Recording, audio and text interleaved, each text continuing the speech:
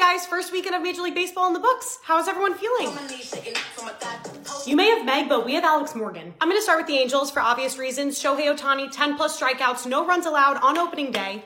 And it was the first time in MLB history that the pitcher's team lost the game. But it's okay, they bounced back, took 2 games from the A's, even though we are challenging our own base runners. By the dawn's early. Wainwright killed the national anthem. You know, MLB retirement looks different for everyone. Adam Wainwright's gonna be singing. We have John Jaso sailing the world. A-Rod and Jeter are gonna be battling it out on Fox. Speaking of which, Yankees off to a good start. Judge picked off right where they left off. They have the young kids playing. Thanks, did you know we have Anthony Volpe?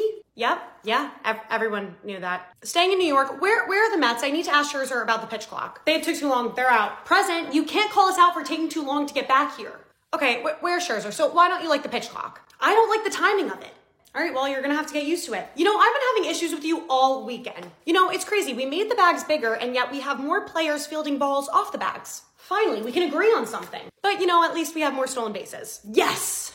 In Red Sox news, I mean, what a comeback. I guess people shouldn't write them off after all. I'm telling you, people are counting us out way too early. Even though 23 runs against the Orioles, not sure how the pitchers' necks are feeling.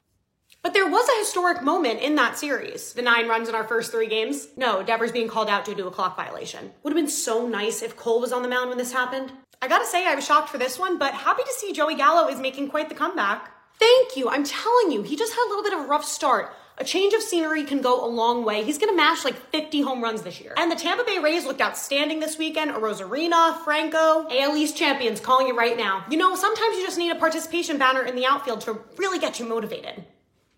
Hello, you haven't even addressed us. Don't you have another series to go screw up?